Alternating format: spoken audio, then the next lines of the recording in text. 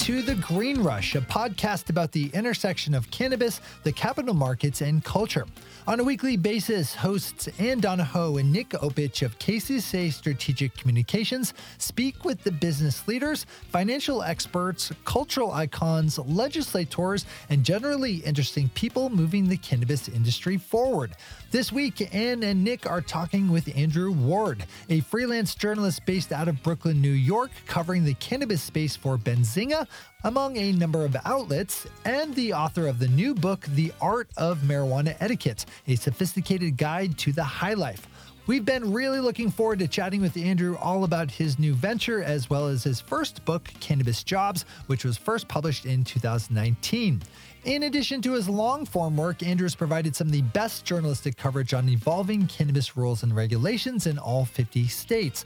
We highly encourage all of our listeners to follow Andrew's coverage and to track him down on social at The Canna Writer. So don't sit back, lean forward. Now onto our conversation with journalist Andrew Ward.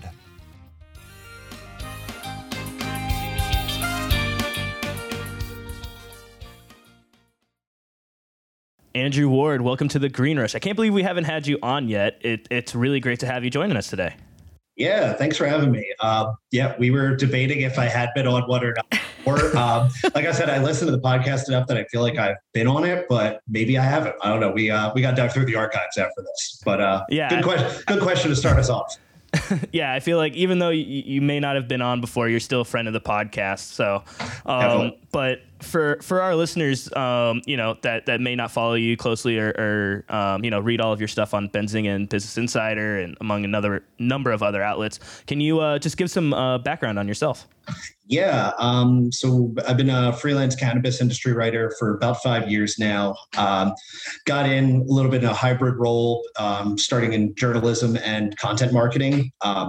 Coming out of school in 2008, I've been told that I was never going to be able to use my degree to become a journalist or anything in that world. So I started marketing writing. Then I got a job. Oh God. Yeah, it was great. It was great. 2008 was a great time, as everyone knows. So I got told that I couldn't do that. So I kind of was like, all right, I'm just going to grab whatever work I can with an ideal of working in the news side and doing interviews and things like that.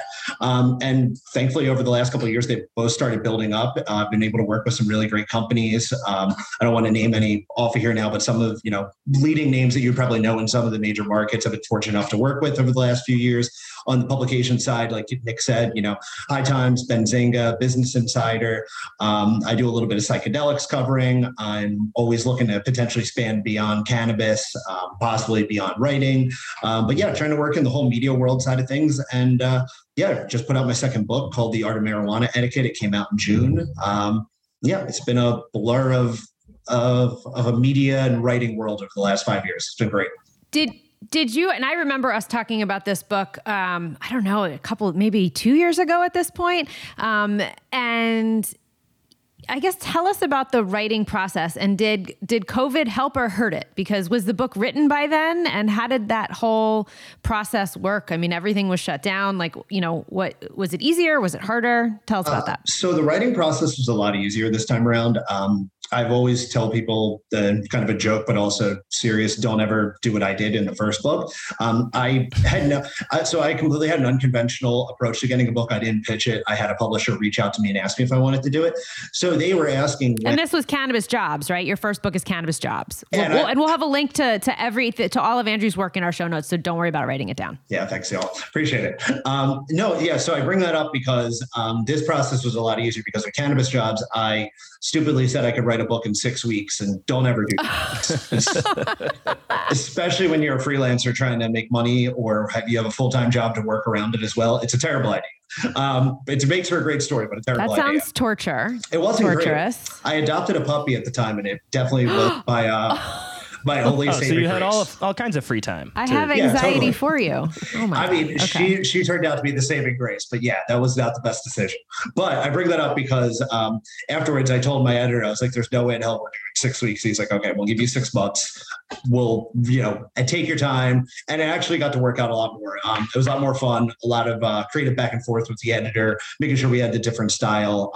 They originally wanted to go in this more sort of grand, kind of high etiquette sort of tone of voice. And we tried it for a few months in pre-production. And day one, I went to go start the book and I just felt very inauthentic. And I told them, I was like, you can either take back the advance and go hire someone else, or, let me kind of tell it from my approach. And I pitched them was, from my own informed voice of experience, as well as talking to people in the cannabis industry, creating a book that's a little bit more in that sort of tone. A book that is still fun, lighthearted, but at the same time is informative, with some stuff that you wouldn't have thought of in the cannabis space, as well as maybe some stuff to kind of open your eyes, mostly around the war on drugs and things like that. So they took that on, great to them. And we wrote the first copy. It was about 6 months about that. And the big two hurdles came about. And you mentioned the first one, COVID. That came about probably, I don't know, I would say maybe a couple months after we had done the first draft. I forget exactly when, but it had been a little bit. And then another thing that happened probably about halfway into writing the book was that we found out that Lizzie Post had written Higher Etiquette, which... Oh, that's why we talked about it. Yeah. Because we had Lizzie Post on, and I think you called me, you're like, hey... Yeah. So I'm working on this book. Okay. Yeah. Now it's all coming back to me. So that we kind of had to change everything. Well, we didn't change everything up with the book because of Lizzie. Thankfully, our books were very different. Although there is one person on Amazon that wrote that she wrote a way better book than mine, and mine is shit. And the title of it is E. So you think about who that is. I'm not saying it's Lizzie. It's added some nice cool. intrigue. No, it totally isn't. But I'm a big. I mean, you've made it now that you've got shit on exactly. Amazon now. Yeah. Like, congratulations, thanks. My friend. I have 5-star reviews and 1 star saying I'm a hack. So hey, I'll take that low ratio. But no, it wasn't Lizzie, but she wrote a really good book. And so that was actually the first thing we came across was her book was coming out probably about halfway into it. And I don't know how my publisher didn't know about that. I probably should have researched that too. That's a big drop ball on our part. But thankfully, we checked out her book and it's really great. But we thought it just had a little bit of a different take. There's a little bit more of a refine, a little bit more of an etiquette focus, still really great in-depth stuff. But we thought we were going to be covering different things as well as, the overlap would be pretty standard fare sort of thing. So we didn't think it was really going to be kind of taken from the creative side. So we reconfigured that while doing the first draft. And then, like I said, a couple months after submitting it, COVID came into play. So I didn't hear from the publisher for a couple of months because they've gone through, like a lot of companies, a lot of layoffs. A lot of their production was really halted and upended. So I didn't hear from them for a few months. We probably didn't really get to redoing the book for probably about 5-6 months. I would say after submitting the first draft. And that was probably about a year and a half ago now at this point. I think that's the right timeline. Basically, we went in there and kind of just revised the book to update for COVID, kind of putting an optimistic spin on it with the hope that, things would be ending soon. But at the same time, here are things to consider in the current time, as well as potentially in the future with people being uncomfortable with sharing and things like that. So, we kind of just factored in a little bit of social distance, a little bit of updated tone, basically. Really not de-emphasizing the sharing, though, because I think that's so important to the cannabis community, but more so now kind of at least touching on. Yeah, but at least Jen just touching on saying, hey, things could change. We don't really know where things are going to go post-COVID. So just, I don't know, walk a finer line for a little bit, play it to the comfort of the room as well as yourself. Right.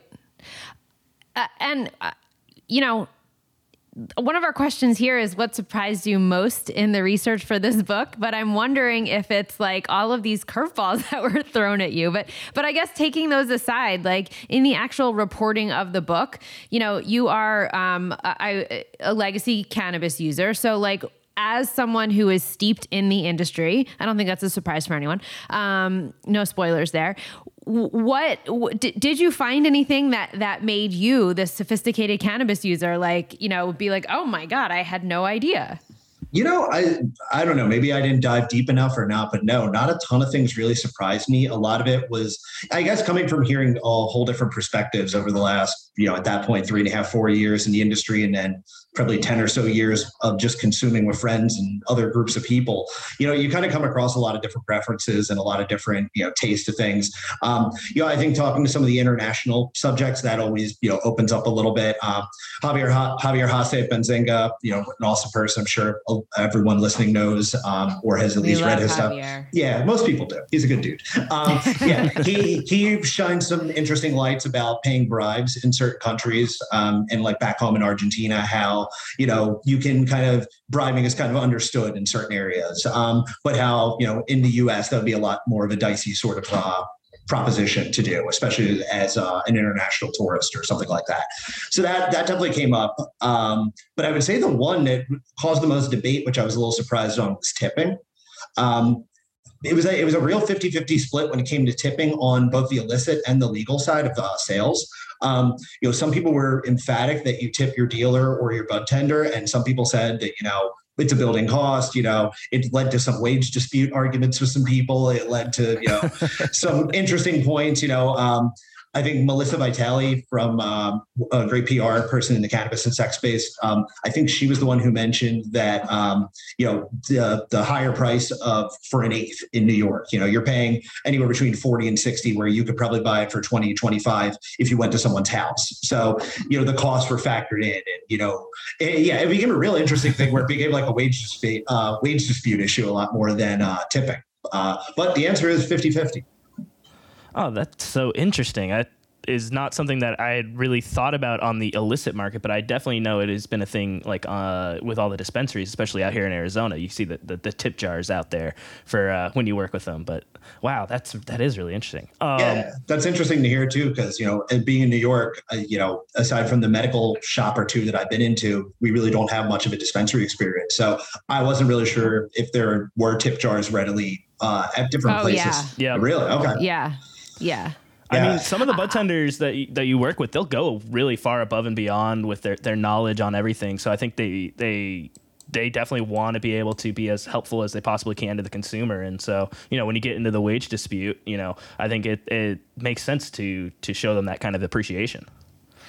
Well, I think it's also I don't know. I haven't been to a MedMen in a while, but there's one up the street for me here in Venice.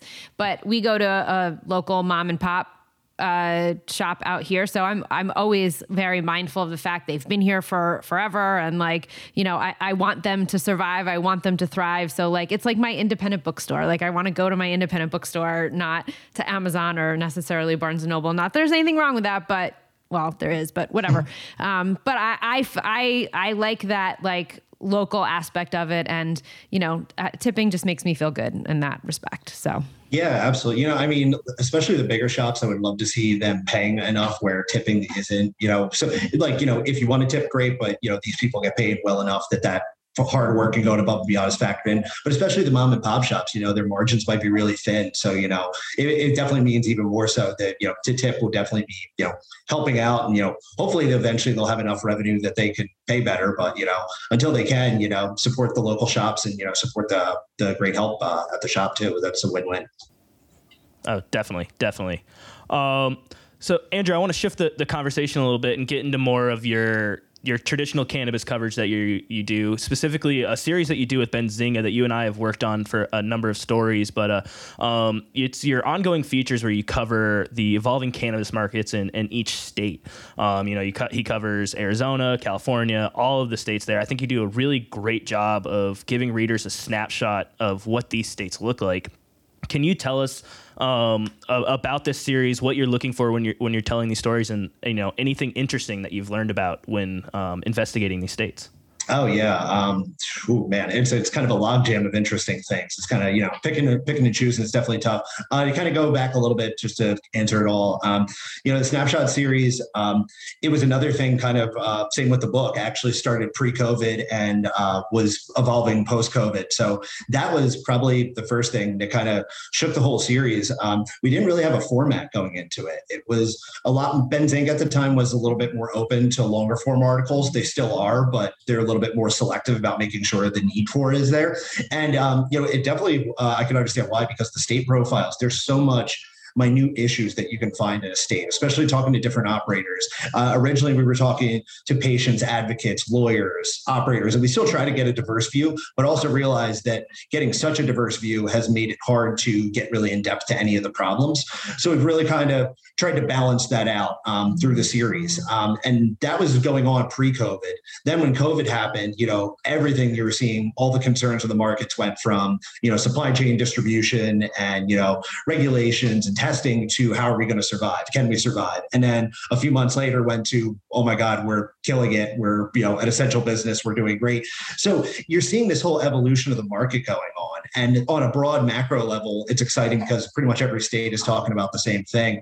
But then once you start to dive into the states, you start to realize the problems and the positives about each state. One of the states that I was really always excited about when I cover these states to talk about is Oklahoma, just because Oklahoma has, one of the most unique markets. And I think unless you're tuned into the cannabis market, especially on the regulation side, you might not think that a state like Oklahoma is that exciting. But, they're essentially California's medical laws just amplified and, kind of factoring in the native population as well. They have their independent world, they have their independent laws, but there's some connection in there. So it kind of is this really interesting world that I don't think any other US market has. And they've just really kind of opened it up to such a degree that, it's a sink or swim, and you're seeing a lot of companies sink. But what's also happening is you're not seeing major players and getting into the market because there's such, improbability to success and who's going to succeed there. So I always think Oklahoma is one of my favorite ones.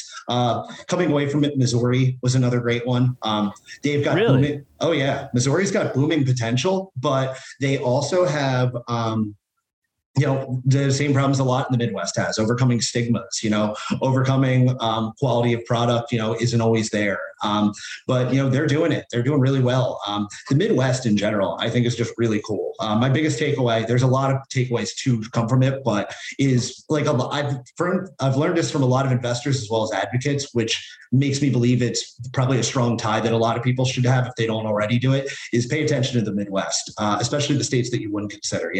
Go beyond Michigan, go beyond Illinois, two very important states, but look at the ones that you might not consider, like Oklahoma, Missouri, Ohio. A lot of other ones are really starting to take shape, and there's going to be some interesting markets coming out of there, as well as some hopefully good, but in the very least interesting laws too. What was it that made Oklahoma tip like that? Exactly. If you just dig into a little bit more in the state, because I don't know that we interviewed the folks at Redbird now probably close to a year ago, I guess. But just give us a deeper dive a little like on that state, because it is so interesting. Yeah, I think, one of the things that I don't know all of Oklahoma's backstory or what led them to get there, but I know that the state is just one of those states that really just has a preference for limited government intervention. And I think even their lawmakers have that. And that's what they went in. We don't want regulations. We want to see who can sink or swim. We make access, for licensing pretty open. The same with medical conditions. It really is just, if the citizens wanted it, we're going to give it to them. And, if you know how to run a business, you can succeed potentially. And if you don't, you might have a bad investment on your hands. And, cannabis might not be this, golden opportunity like you think it is. But for a lot of people, it is. And I don't know. I mean, it's interesting. I think it's a successful market so far. We'll see if it continues on like that. But it's definitely a unique approach. Yeah. Oh, go ahead. Oh, sorry.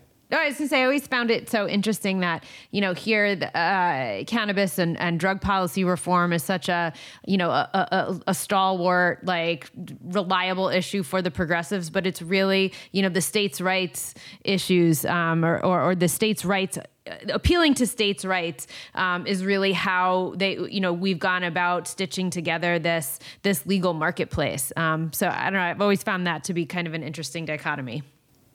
Yeah. And I also wonder how much, you mentioned Oklahoma and Missouri, how much that's going to play a role in once the South really starts to open up their markets. If they see that Oklahoma model has worked out really well, will they implement it there? And we'll see a huge boom in those states down there. Yeah, it remains to be seen. The South, every state has its own screwy implementation of cannabis laws, as we've seen. And, the South is, some states like South Carolina are taking pride in trying to pass the most restrictive medical laws. So, they all have different agendas and different goals for it. like you were saying too about states' rights issues. Some of the big reasons why states want to, legalize cannabis is, states' rights comes up, social equity, and the budget seem to be the three biggest ones. And, it isn't always this case, but I think you can draw a line pretty clearly around what state drove their motivating factor based around their tax structures. The higher tax structures, the more emphasis on social equity, you see that they more have a restorative justice tilt on what they tried to pass through in their legalization. Other states, when it's wide open bills, wide open laws, I think it's more they were a need for money, or they wanted to provide that access to more, state rights sort of driven mentality, or just, fund the market through that sort of combination of it. So it's interesting to see because, I think the social equity is obviously, the right moral agenda to it. But one of the things that I've been taught from a lot of leaders in the industry is, and they're often the people that advocate for social equity as well, is, you're not going to be able to flip people on what's right and wrong. Unfortunately, you're going to be able to flip them on what the business side of it is. So if you show that you make a bunch of citizens happy because they get what they want and you can fund the market and get money to make you look better, it's a win-win. So, even if you believe in social equity, a lot of times you end up seeing, that other end of push go the other way. So it's interesting. It all kind of takes shape, and it's, a very nuanced thing, but I find it, something that's kind of still actively taking shape. That's one to look out for. Are there any states that stand out to you where no one really is doing equity right, but is there anyone doing it more right than others? So the two that I've heard to get the most recognition is Illinois and potentially New York if they put the regulations through that, match what they say they're going to do. It looks like they're going to do that. It's still kind of up in the air. The last minute hurdles could still kind of trip it up, but it seems like New York is heading in the right direction. Illinois gets a lot of credit for it as well. Illinois' one problem is their taxes. A lot of their products, especially on the adult use side, can reach 40 and 41% on certain prices and potencies and things like that. So while 41% taxes? Yep. Yeah. And you wonder why people stay on the illicit side. Yeah. Jesus. So, you're paying that much money. And I wrote an article about this for Benzinga a couple months back where, it basically, it's even people who want social equity, biggest advocates for it. Even some of them are concerned because you look at a state market, it's like, well, we're not going to convince anyone to buy products. They're not going to want to support social equity if they think of the price tag associated with it. And even if they do support social equity, a lot of people just feasibly don't want to pay 40% extra on, their cannabis prices. Or can't afford it. Exactly. Yeah. Exactly. So why not stick with your trusted, under the radar, unlicensed option? So it's a big jump, but I think Illinois is doing it right. The tax code is going to be, their big trip up. New York is TBD, but it looks like they're incrementally getting there. It's kind of a joke, but it sadly is true. Cuomo seems to pass more friendly legislation when he gets tripped up in more controversy, and today just proved to be more controversy. So we are recording this on August 3rd. I'm told there was a press conference that was pretty ridiculous. Yep. I didn't get a chance to see it, but So it may take a little bit while for New York cannabis legislation if Cuomo's going to stay in trouble, or maybe he just legalizes it tomorrow. Look over here, guys. I didn't do anything. Let's just go pass some cannabis laws. Well, that's the thing about New York politics that, not to go too deep into it, but, Trump and Cuomo, different parties, but kind of the same mentality where it's like, I say something dumb, I do something dumb, I get caught doing something awful.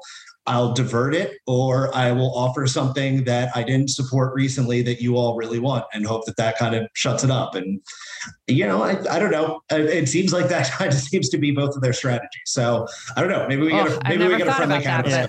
I don't know. Yeah, but I think you're right there. Yeah, saving it for his ace in the hole. Yeah, we'll see. Don't you love state level politics? That's another thing about cannabis that if people are listening to. Federal is interesting, but pay attention to state level politics because that's where everything gets done. The screwiness in every state, for all three of us are in different states, so the screwiness from each one of them alone could make a podcast. Yep. And I mean, I remember, when it was obviously on the ballot in New Jersey, and I'm from New Jersey, and like aunts and uncles are like coming out of the woodwork, like calling me, being like, I voted, so it does bring about like a passion in people at the local level, because it's so much more meaningful to know that, they could have a dispensary available to them down the street. So the politics, the local politics is very interesting, very screwy, but very interesting. Mm-hmm. And Andrew, let's stick on the family thing. How do you talk to your family and I guess your friends too, like that you cover cannabis? Are they ever trying to solicit advice for you on like, hey, what should I be getting? Where should I be going? How can I get a job in this space? Oh man, this has been a 180 in 5 years. Let me tell you. So when I got started in it, it was either my heady friends were just like, cool, that's going to be a fun trip. And I was like, you're not going to get paid for it. I was like, yeah, it's probably going to be it. I used to cover electronic music. And it was kind of the same thing. It's like, I'll get paid $400 for this, but I'll get some stuff. So it'll be a fun story. So that was kind of where it started. And then with family, they all thought I was either going to be a drug dealer, get arrested for being a drug dealer, or I don't know, flame out and then have a terrible gap on my resume that I won't be able to explain when I try to get like a traditional industry job. And I was just like, no, I'm going to keep going. And probably about 2.5, 3 years into it, people started realizing they're like, oh, the market's taking off. This is a legit opportunity. I think where do I invest? Oh yeah. Yeah. The first book kind of swayed that. And then Benzinga and Business Insider definitely is where things got into what you were just saying, Ann. Tons of people now start to come out of the woodwork for that.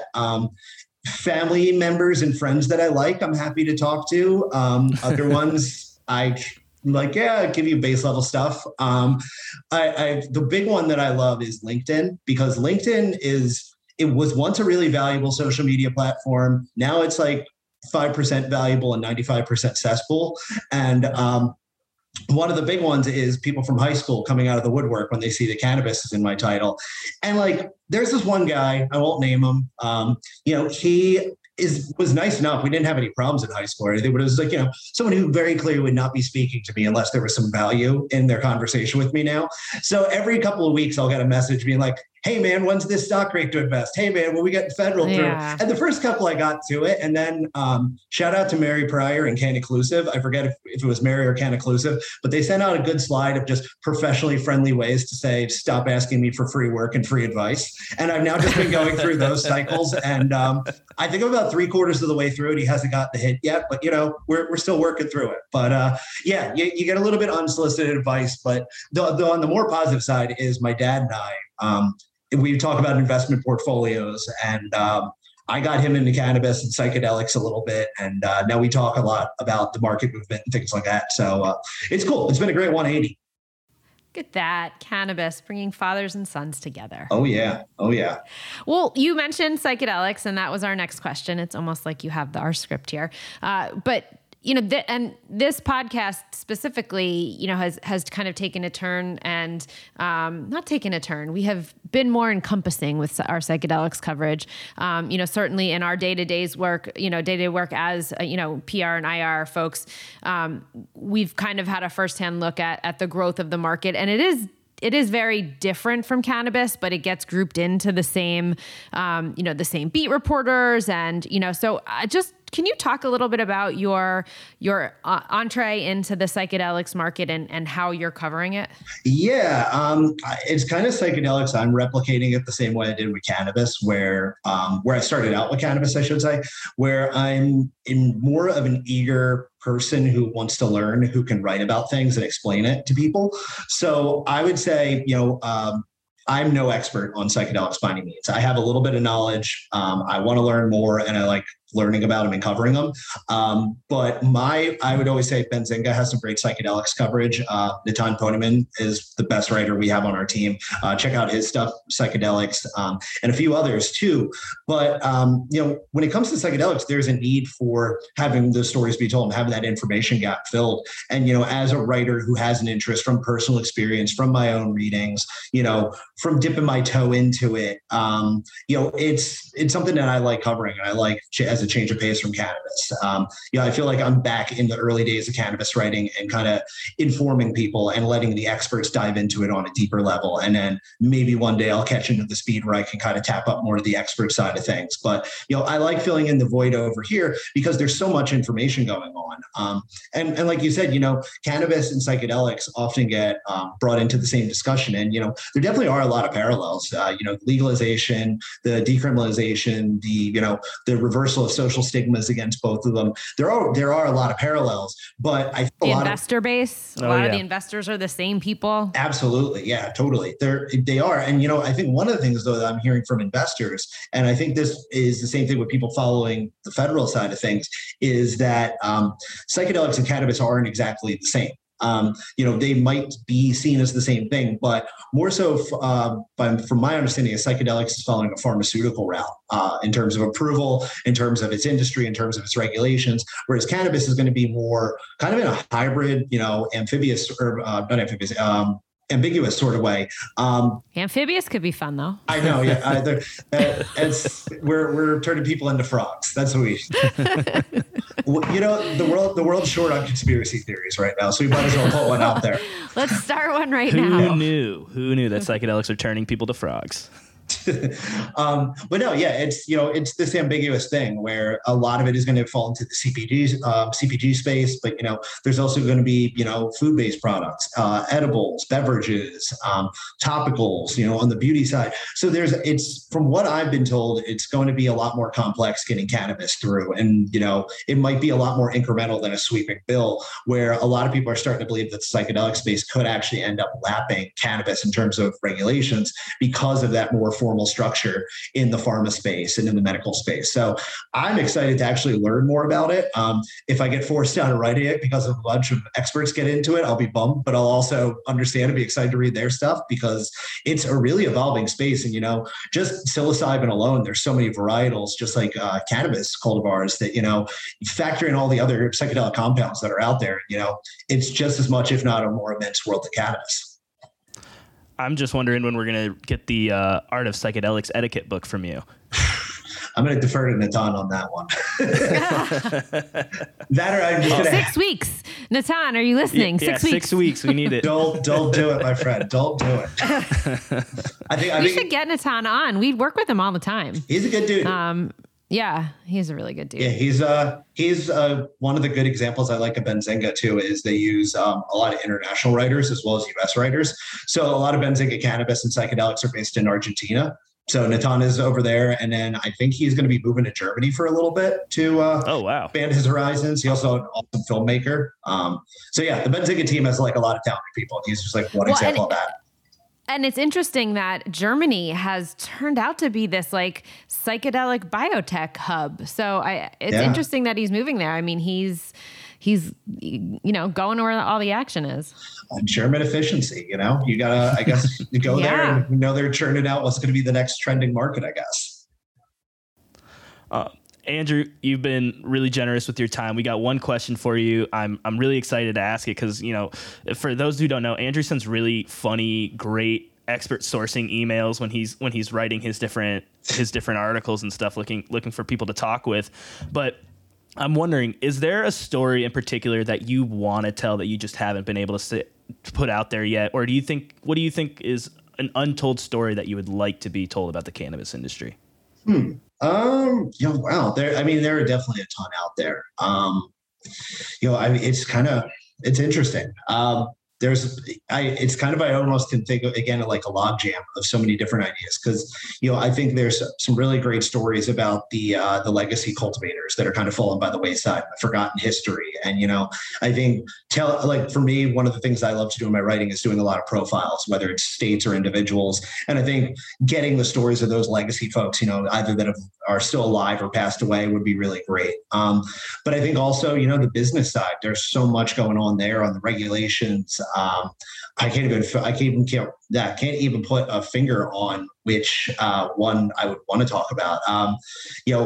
Like another one, I guess, in terms of business that could also fit into the culture would be, the state level stories. There's so many different state level stories. I'm trying to tap into local sources a lot of time just because there's so many movements that you really can't get information from unless you're tapping in to the local articles. And sometimes those articles don't have a lot of reach. So telling those stories would be really important. I do have another endeavor that I'm working on right now that might take me away from writing and maybe doing a different kind of storytelling that would allow me to do it.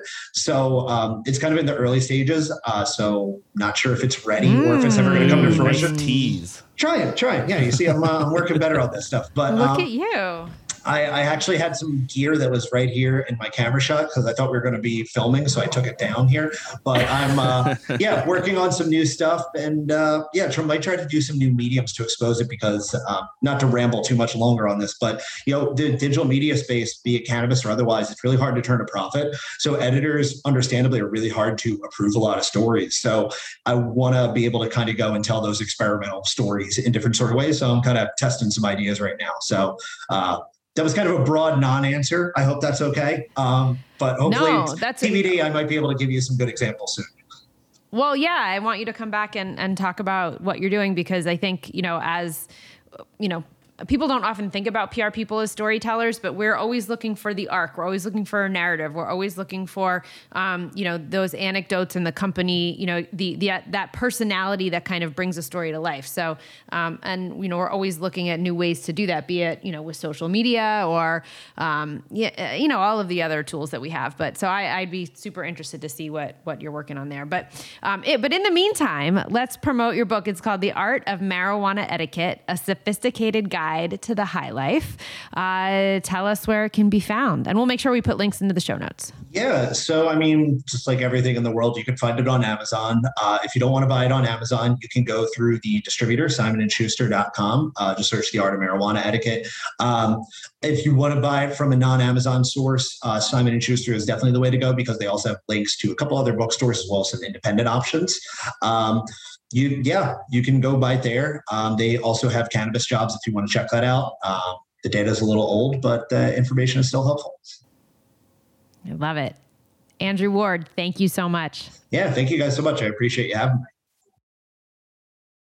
A special thanks to Andrew Ward, freelance reporter covering the cannabis industry for Benzinga, Business Insider, High Times, and a number of other outlets, and also the author of the brand new book called The Art of Marijuana Etiquette, a sophisticated guide to the high life. We'll have links to where you can purchase the book in the show notes, and make sure to follow him across all social platforms at The Canna Writer.